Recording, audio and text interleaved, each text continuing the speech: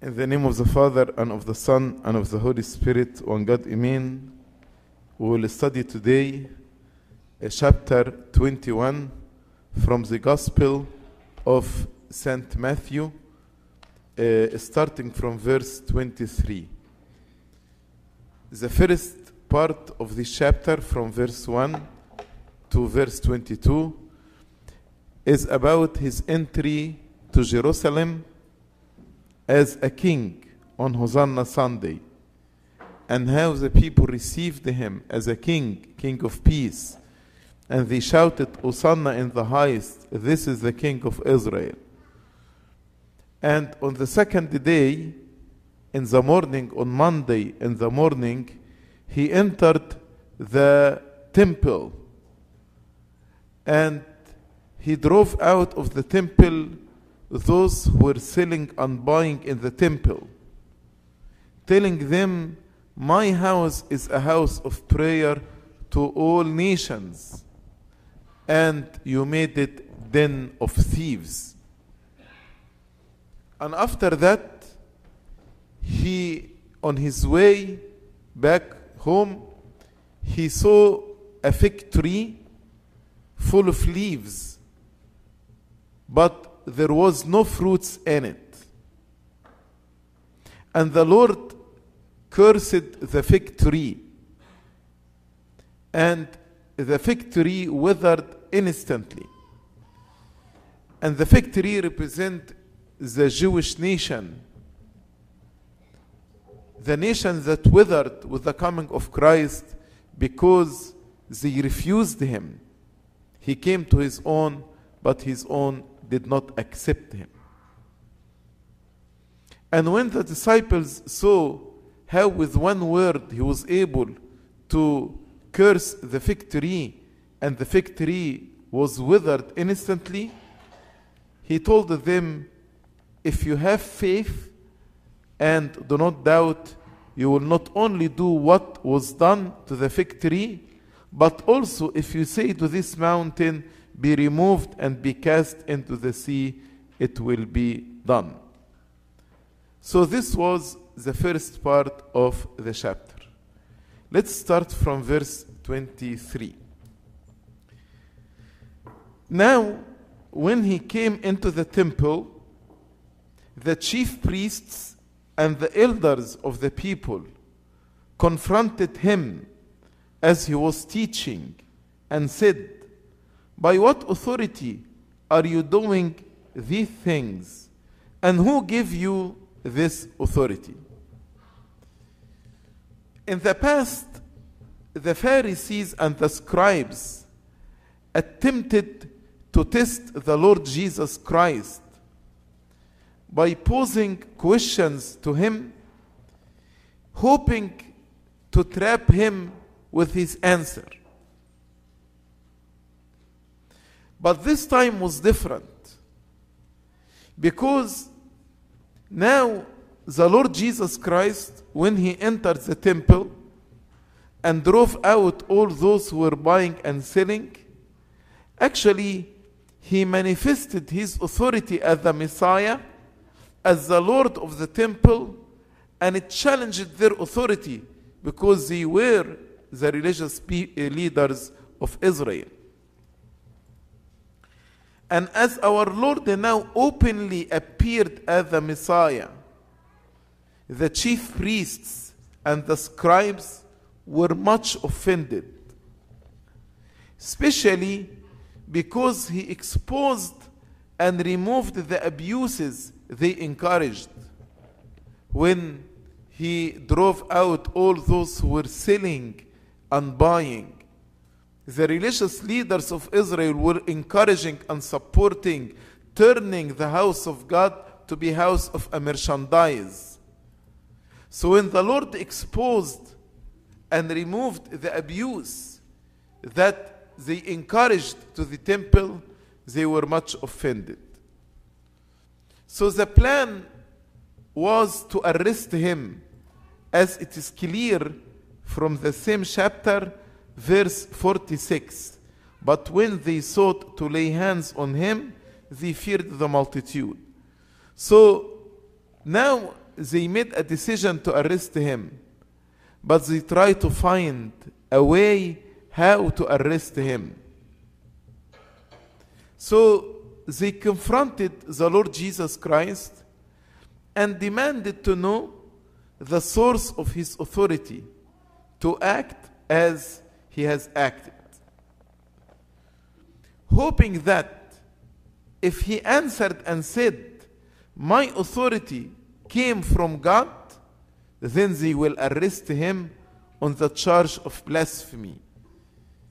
They would say he blasphemed, and they arrest him. But the Lord Jesus Christ, the Son of God, the hypostasis of all wisdom, each time he avoided their trap. This time the Lord Jesus turned the tables on them. So he answered their question by a question.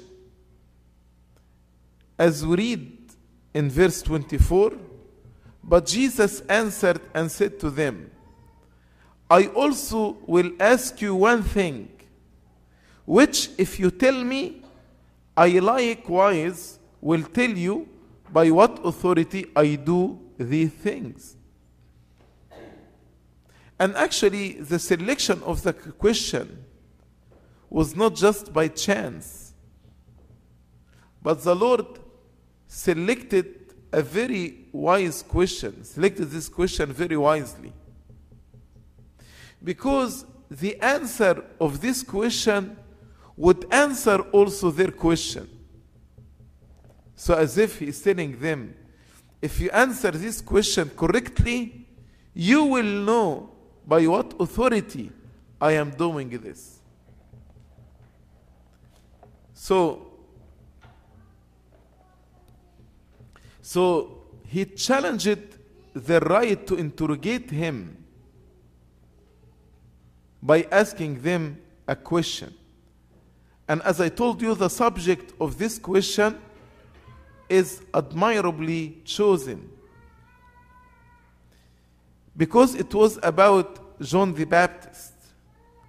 Seeing that the work of reform in which Jesus was engaged when he drove out the sellers and buyers from the temple, this work of reformation had a necessary connection with the ministry of John the Baptist.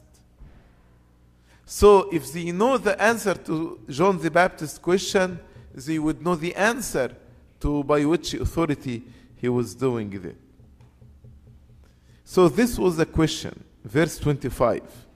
The Lord told them, "The baptism of John, where was it from? From heaven or from men?" And they reasoned among themselves, saying, "If we say from heaven, he will say to us, why then did you not believe him? But if we say from men, we fear the multitude, for all count John as a prophet." So they were afraid to say it was for men, for the fear of the people. Also, they were afraid to say it was of heaven, because they had disobeyed John the Baptist. That's why they told him, "We cannot tell," as we read in verse 27. So they answered Jesus and said, "We do not know." And Jesus said to them, "Neither will I tell you by what authority I do these things." So, what was their difficulty? Why they couldn't answer the question? Because they did not want to shake their determination to reject the claim of the Lord Jesus Christ to be the Messiah, and also they did not want to damage their reputation with the people. So if they said the baptism of Jonah from heaven, and Jonah testified for the Lord Jesus Christ, then actually they are saying that Jesus is the Messiah. And because he is the Lord of the temple, that's why he has the authority to purify and cleanse the temple. But if they say it is from men, then actually they will lose their reputation with the people. So here it is clear they did not care about the truth. They did not care to say the truth. But they want to keep their image. And they know if they acknowledge John as the forerunner, then they should actually confess the Lord Jesus Christ as the Messiah. And since they did not answer the question, the Lord refuses to answer their question. But taking advantage of the situation, how they did not answer. So the Lord actually immediately, he followed up by 2 parables. And in these 2 parables, there is a lesson to the religious leaders of Israel. There is a lesson to us, and also there is answer to the question, by what authority you are doing this. So in reality, the Lord answered the question, but he answered it through a parable. Verse 28. But what do you think? A man had 2 sons, and he came to the first and said, Son, go work today in my vineyard. He answered and said, I will not. But afterward he regretted and went. Then he came to the second and said, likewise. And he answered and said, I go, sir. But he did not go. Then the Lord asked them a question. Which of the 2 did the will of his father? They said to him, the first. So, the vineyard is Israel. As we read in Isaiah chapter 5, the vineyard is Israel. The Old Covenant church, the church of the Old Covenant. And the father who called his 2 sons is God. The first son refused first, but later he served the father in the vineyard. This son who refused first, but later served in the vineyard, represents the Gentiles, represents the tax collectors and the sinners, all those who at first refused to serve God, but then they answered St. John's call to repentance, and they went to St. John confessing their sins and being baptized by him. The second son, who said yes at first, but then did not serve his father, the second son represents the chief priests, the elders, the scribes, the Pharisees, the Sadducees, all the religious leaders of Israel. And the Lord described them as failed shepherds of Israel, who served themselves and not God, who rejected the Messiah and his gospel. So the second son represents the religious leaders of Israel. The first son represents the sinners who repented. That's why after the Lord finished the parable, he said to them, Jesus said to them, assuredly I say to you, the tax collectors and harlots enter the kingdom of God before you. As if he had said to them, you have avoided a direct answer to my question concerning the baptism of Jonah. You refused to give me a direct answer. and have acknowledged your ignorance. But what do you think of your own conduct in these circumstances? Actually, your profession, as if you are saying, yes, sir. You, in your worship, you make extraordinary reverence for God, as if you have zeal for His service. But at the end, you are not serving God, but you are serving yourselves. That's why the judgment will be that the tax collector and the harlots will go before you to the kingdom of God. And when He asked them which son did the will of the Father, without hesitation they replied, the first, not knowing that by this answer they are condemning themselves, because they are the second son. So when they said the first, actually they condemned themselves.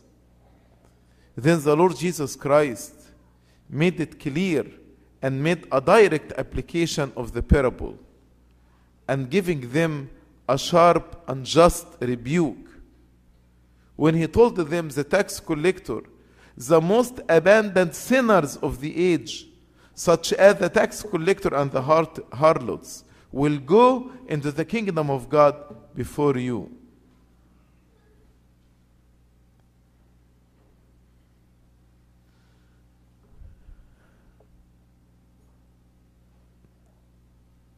Verse 32, for John came to you in the way of righteousness. And then here the Lord Jesus Christ answering the question that the baptism of John is from heaven. John came to you in the way of righteousness, and you did not believe him.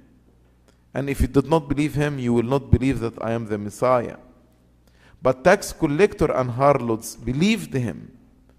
And when you saw it, you did not afterward relent and believe him. So even when you saw the tax collector and the harlots believing John, and they were open to the conviction of John, and readily they were willing to obey the gospel, you did not relent and believed at the end. If you think about the answer of the second son, which represents the religious leaders of Israel, he said what? I go seer. The tone here is a tone of outward respect. So here from outside, he show respect, I will go. But from inside, there is refusal to go and serve in the vineyard. And this answer represents the surface religion of the Pharisees. The fig tree that's full with leaves but no fruits. From outside there is leaves. From outside many activities, but from inside there is no fruits. And when the Lord told them, for John came unto you, now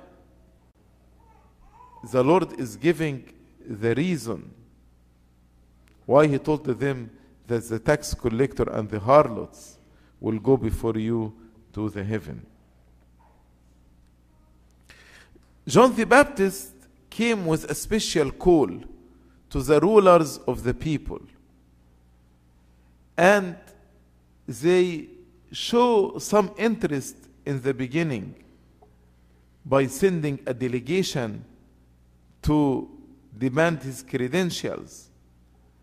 And some of them came to his baptism. But this was all. There was no transformation or change in their life.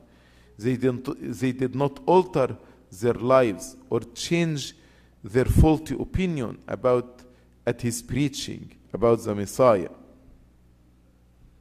Although, as we read in John chapter 5, verse 35, the Lord told them, you were willing for a season, for a shorter time, to rejoice in his light. So you partially believed in what John said. and he did not follow his footsteps. Then the Lord gives them another parable to make it clear by what authority he is cleansing the temple. Verse 33. Here another parable.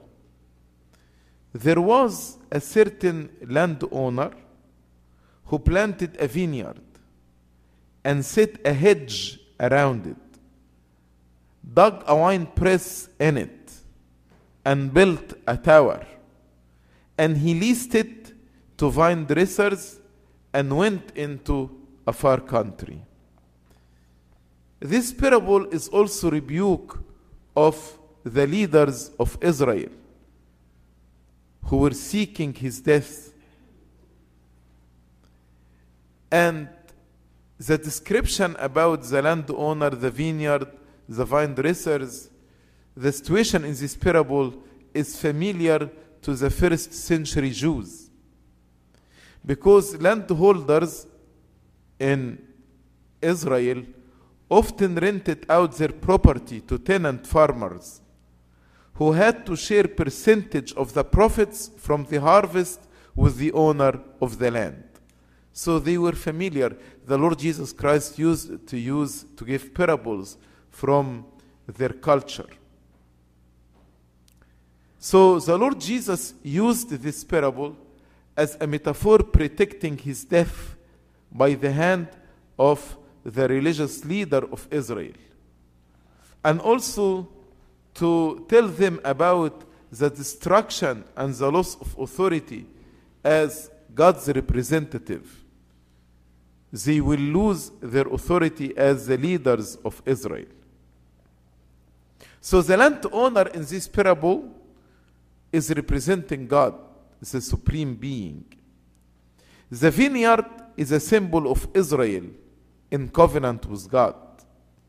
The hedge is the divine protection and the blessing he had bestowed on them and the care he had taken of Israel by giving them his word, the law. Can you imagine the law as a hedge separating them from the Gentiles? That is the hedge. Wine press in which they crush the wine, the grapes to make wine. So this represents the sacrificial rites. And the tower represents the temple in which the divine presence was manifested. So God in his care not only planted Israel, but hedged the nation around by the law, which separated it from the Gentiles. Also, towers were erected in the vineyard, like the tabernacle of meeting and the temple of Solomon, for the accommodation of the keepers, the priests, who defended the vineyards from thieves and from troublesome animals. So the tower represents the church or the temple. So the hedge, the wine press, the tower, all these things represent the various advantages conferred by God upon Israel. So the landowner is God, the wine press is the sacrificial rite, the hedge is the law, the vineyard is Israel, the tower is the temple, and the vine dressers are the priests and the teachers of the law. Then he said about himself, went to a far country. He entrusted the cultivation of the vineyard to the priests, the shepherds of Israel. And he gave them the utmost confidence. The fact that he went to a far country means he trusted them very much. And he was obliged to absent himself from home for a certain time, to examine their wisdom and their faithfulness. What happened after this in this parable? Verse 34. Now when the vintage time drew near, he sent his servants to the vine dressers that they might receive its fruit. And the vine dressers took his servants, beat one, killed one, and stoned another. Again, he sent other servants, more than the first, and they did likewise to them. Then the last of all, he sent his son to them, saying, they will respect my son. I want you to notice here how many times he sent messengers. 3 times. And in the 3 times, the servants were assaulted, and 2 times with the prophets, and 1 time with the Son, Jesus Christ. So the first 2 times, they were the servants, the prophets. The third time was the Son, the Lord Jesus Christ. The harvest represent gathering of the souls. How many souls you won to God? Or you made them followers to yourself?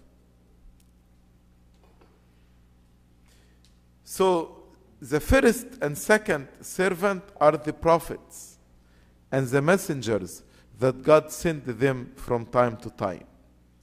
But how they received the messengers of God? Beat one and killed another. And if you study the prophets, you will find all of them were tortured by Israel, like Isaiah, like Jeremiah, like Zechariah, the son of Jehodiah, who were killed between the altar and the temple.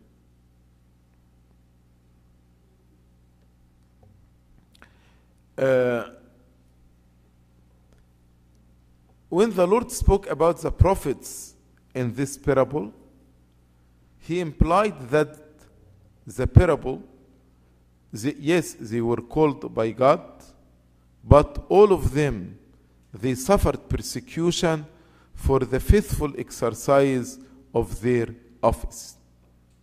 They were very faithful, and because they were very faithful, they suffered a lot of persecution.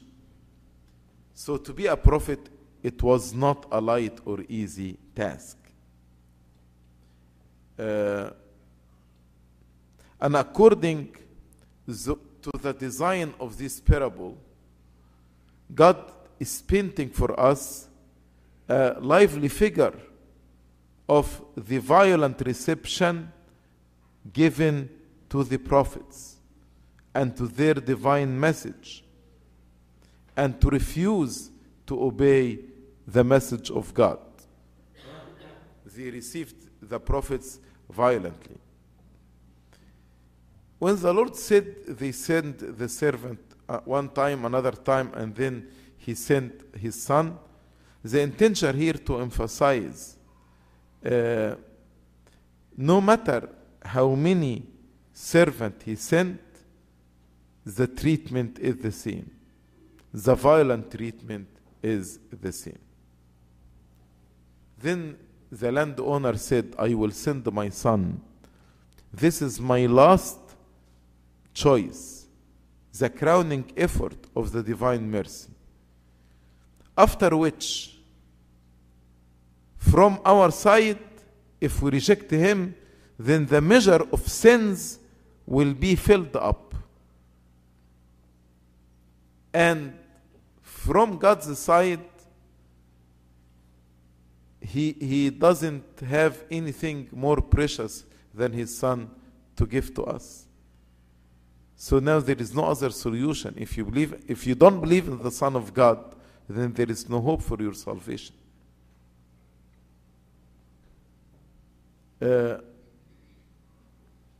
So after sending his son, there is nothing after this. This was the last and final step, the mission of the Son, who is also the heir.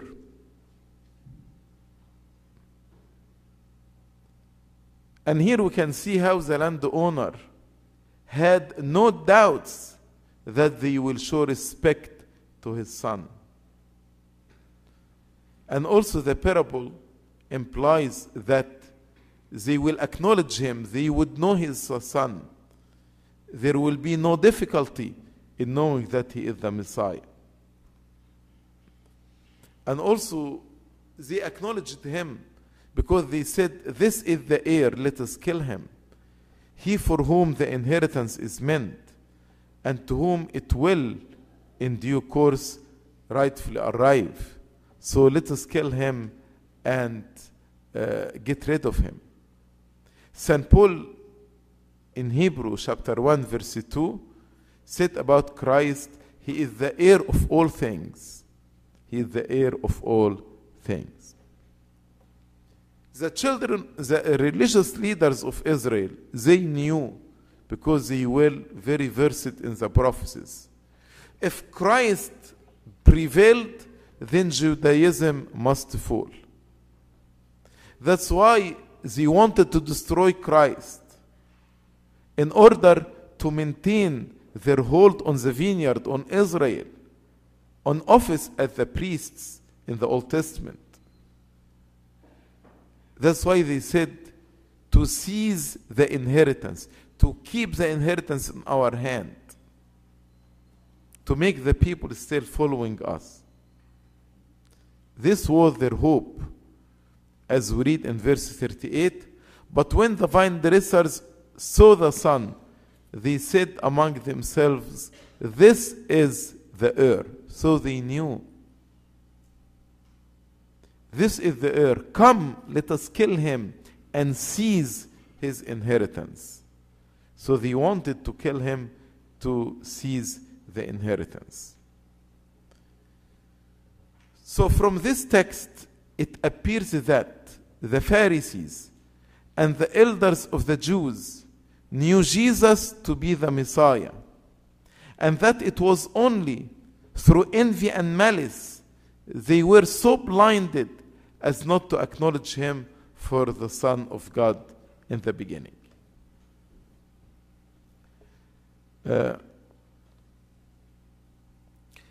And we can say that it is very difficult to believe that the teachers of the law were ignorant of Christ. Christ repeatedly introduced this truth. And he even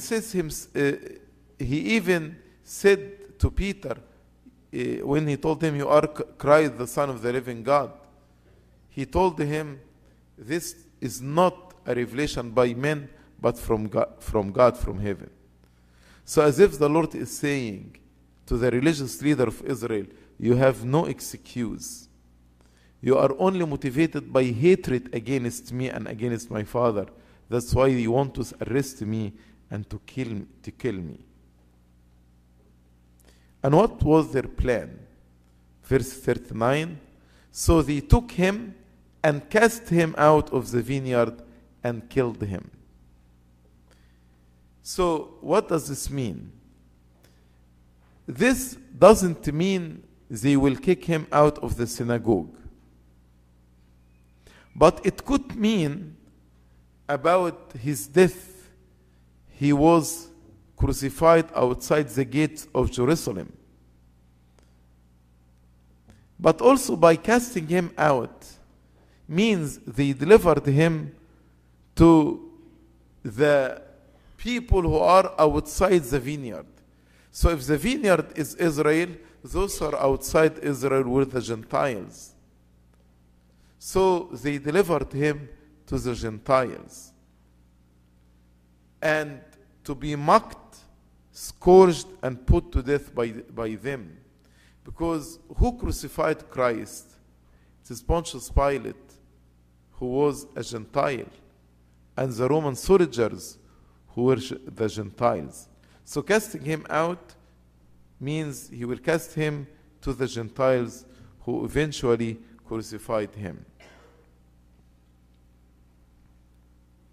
But although the sentence of death was pronounced by Pontius Pilate, who was a heathen, a Gentile, a heathen governor, and also the crucifixion was executed by Roman soldiers, but we should know that the crucifixion of the Lord Jesus Christ, although was done by the hands of the Gentiles, but who were pushing for it? The Jewish people, who said his blood is upon us and upon all our children.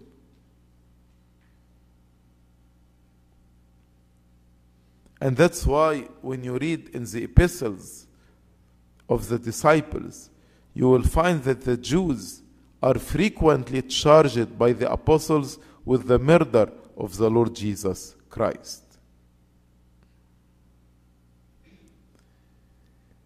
And actually, when the Lord said this, that the scribes and the Pharisees, the priest and the high priest, did not make a connection between this parable and what was written in Isaiah. Although there were many similarities between the two parables. But you can see here how they were blind. That's why when they heard the parable, they did not make the connection with what mentioned in Isaiah chapter 5 from verse 1 to verse 7. And as I told you, some of the details of the parables in Isaiah and Matthew are the same, each describing a well-tended vineyard with a hedge or a wall around it to protect the vineyard from the animals, and also a watchtower to look for thieves. Also, both parables ended in the judgment of Israel. But Jesus also turns this vineyard parable into a prophecy of his passion and death, as we read in verse 38.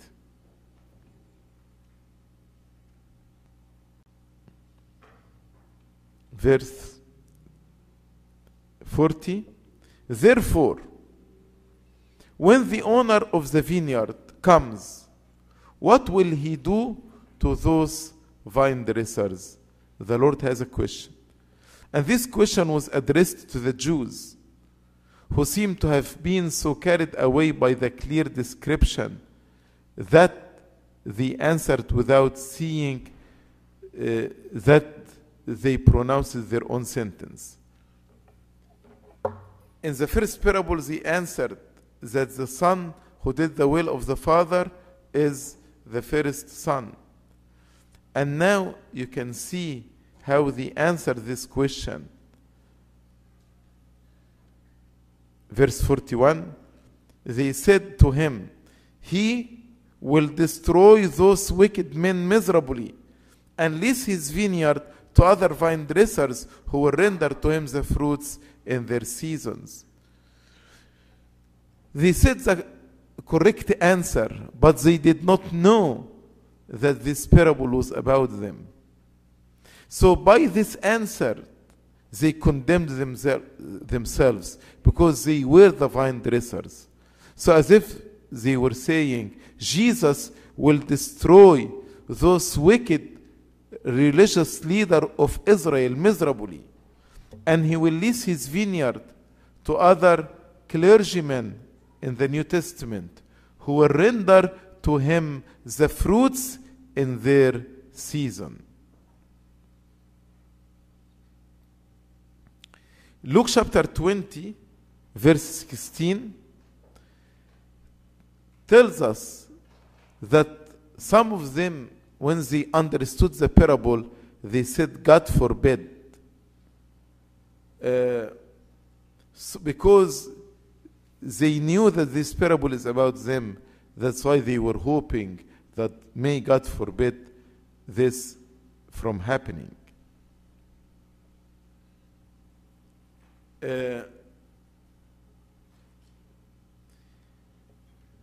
But as the Lord told them about the destruction of their nation, Actually, the nation was nearly destroyed in the Roman war. 1,100,000 perished in the siege of Jerusalem. The Jewish polity was destroyed, and another people. So we can see how they were killed, and now the Church of Christ, the Church of the New Testament, the church that's mainly composed of Gentiles who were aliens before, now they received the inheritance and the kingdom. The Lord Jesus challenged the chief priests and Pharisees again on their knowledge of the scripture when he told them, verse 42, Jesus said to them, "Have you never read in the scriptures, the stone which the builders rejected has become the chief cornerstone? This was the Lord's doing, and it is marvelous in our eyes." Many times the Lord challenged their knowledge of the scripture. As we read in Matthew chapter 12, verses 3 and 5, Matthew 21, verse 16, Matthew 22, verse 31. This question frustrated them because they presented themselves as they know the scripture very well. But when the Lord challenged their knowledge of the scripture, they were frustrated. The Lord told them about what's written in Psalm 118 about the stone that the builders rejected, but this stone became the main cornerstone. The stone here is Christ. The stone is Christ, who was rejected by the religious leader of Israel. But he became the chief cornerstone. Cornerstone because he made peace between us and God. That's one dimension. Between me and myself, that's another dimension. Between me and the other, this is the third dimension. So that's the cornerstone. He became the head of the corner. So when the Lord told them, "Have you not read?" he was referring in Psalm 118.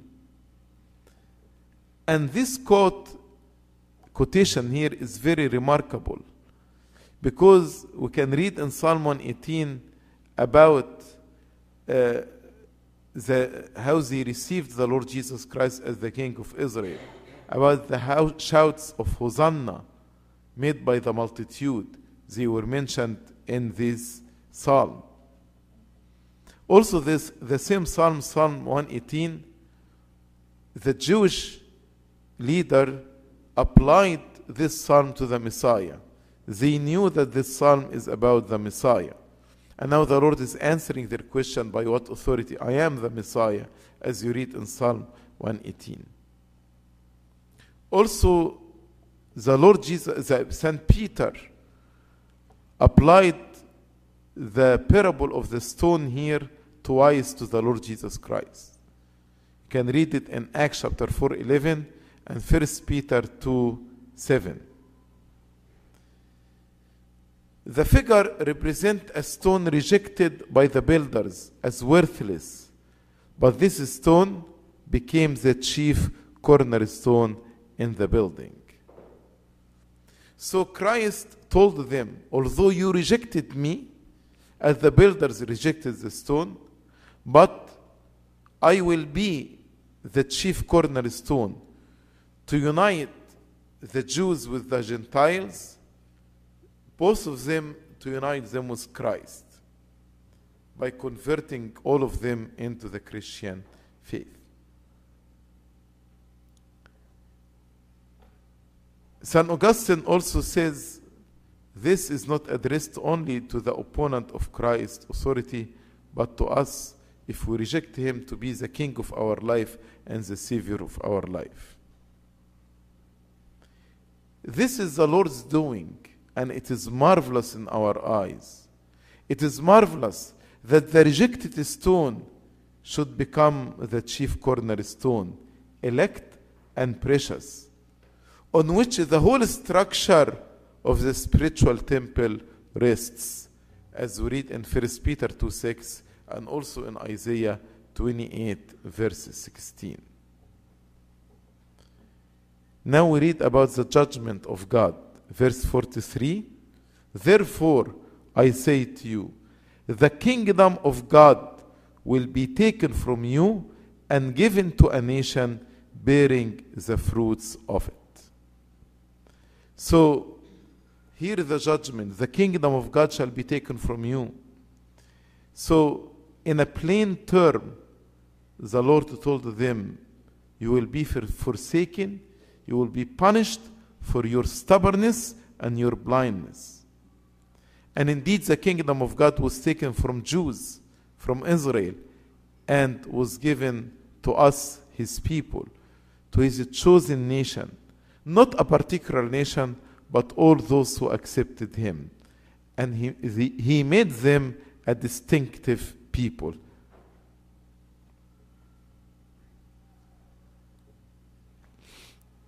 And God is expecting from us to give him the return.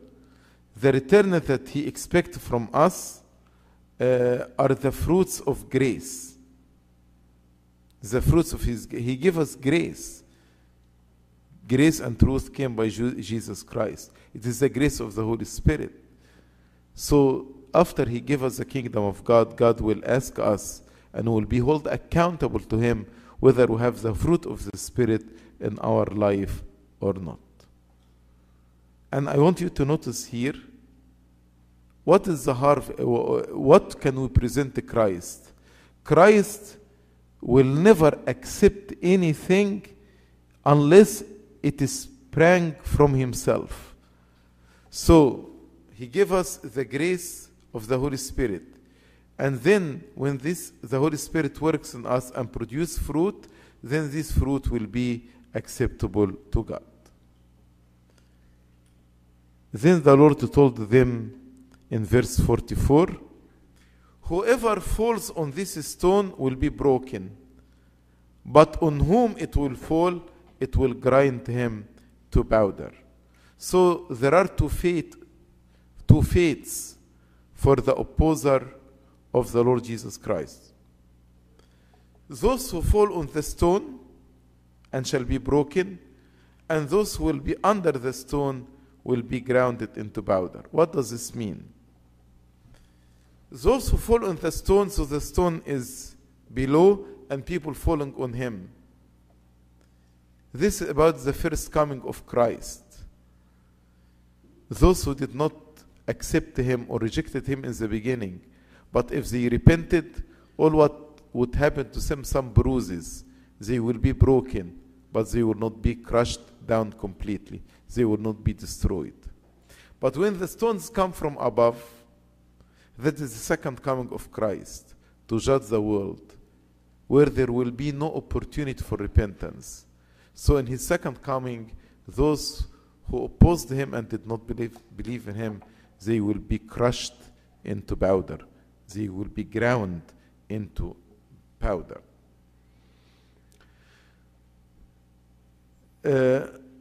So although this principle is general, but the special application of this is to the Jewish people. The falling upon the stone, some people they say it is the ruin of their nations, and when the stone fell on them, that is the destruction of Jerusalem by Titus, the Roman Empire, at 70 AD. So, in the judgment, he had predicted because he rejected them. He predicted their destruction because they rejected him. And they were ground to powder in this awful desolation that happened at 70 AD at the hand of Titus, the Roman Empire. Last two verses in the chapter. Now when the chief priests and Pharisees heard his parables, they perceived that he was speaking of them. But when they sought to lay hands on him, they feared the multitude because they took him for a prophet. Finally, when the Lord made it clear the explanation of the parable, they knew that he was speaking about them. And when they answered him, they realized that they condemned themselves. So they were afraid because they condemned themselves.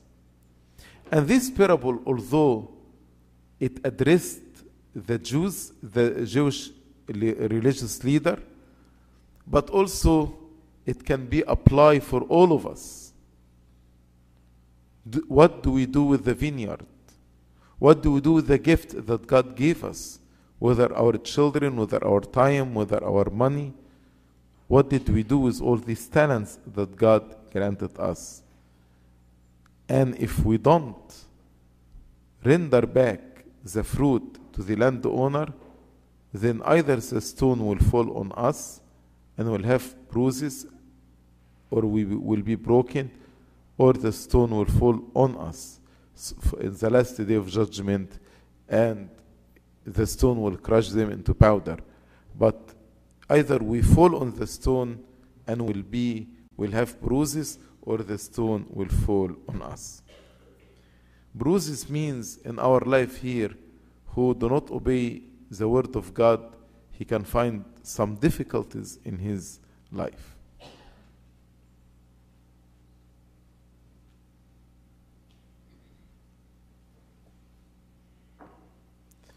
So God also, with us Christian, he is observing whether we are giving him the harvest, the fruits of the vineyard or not.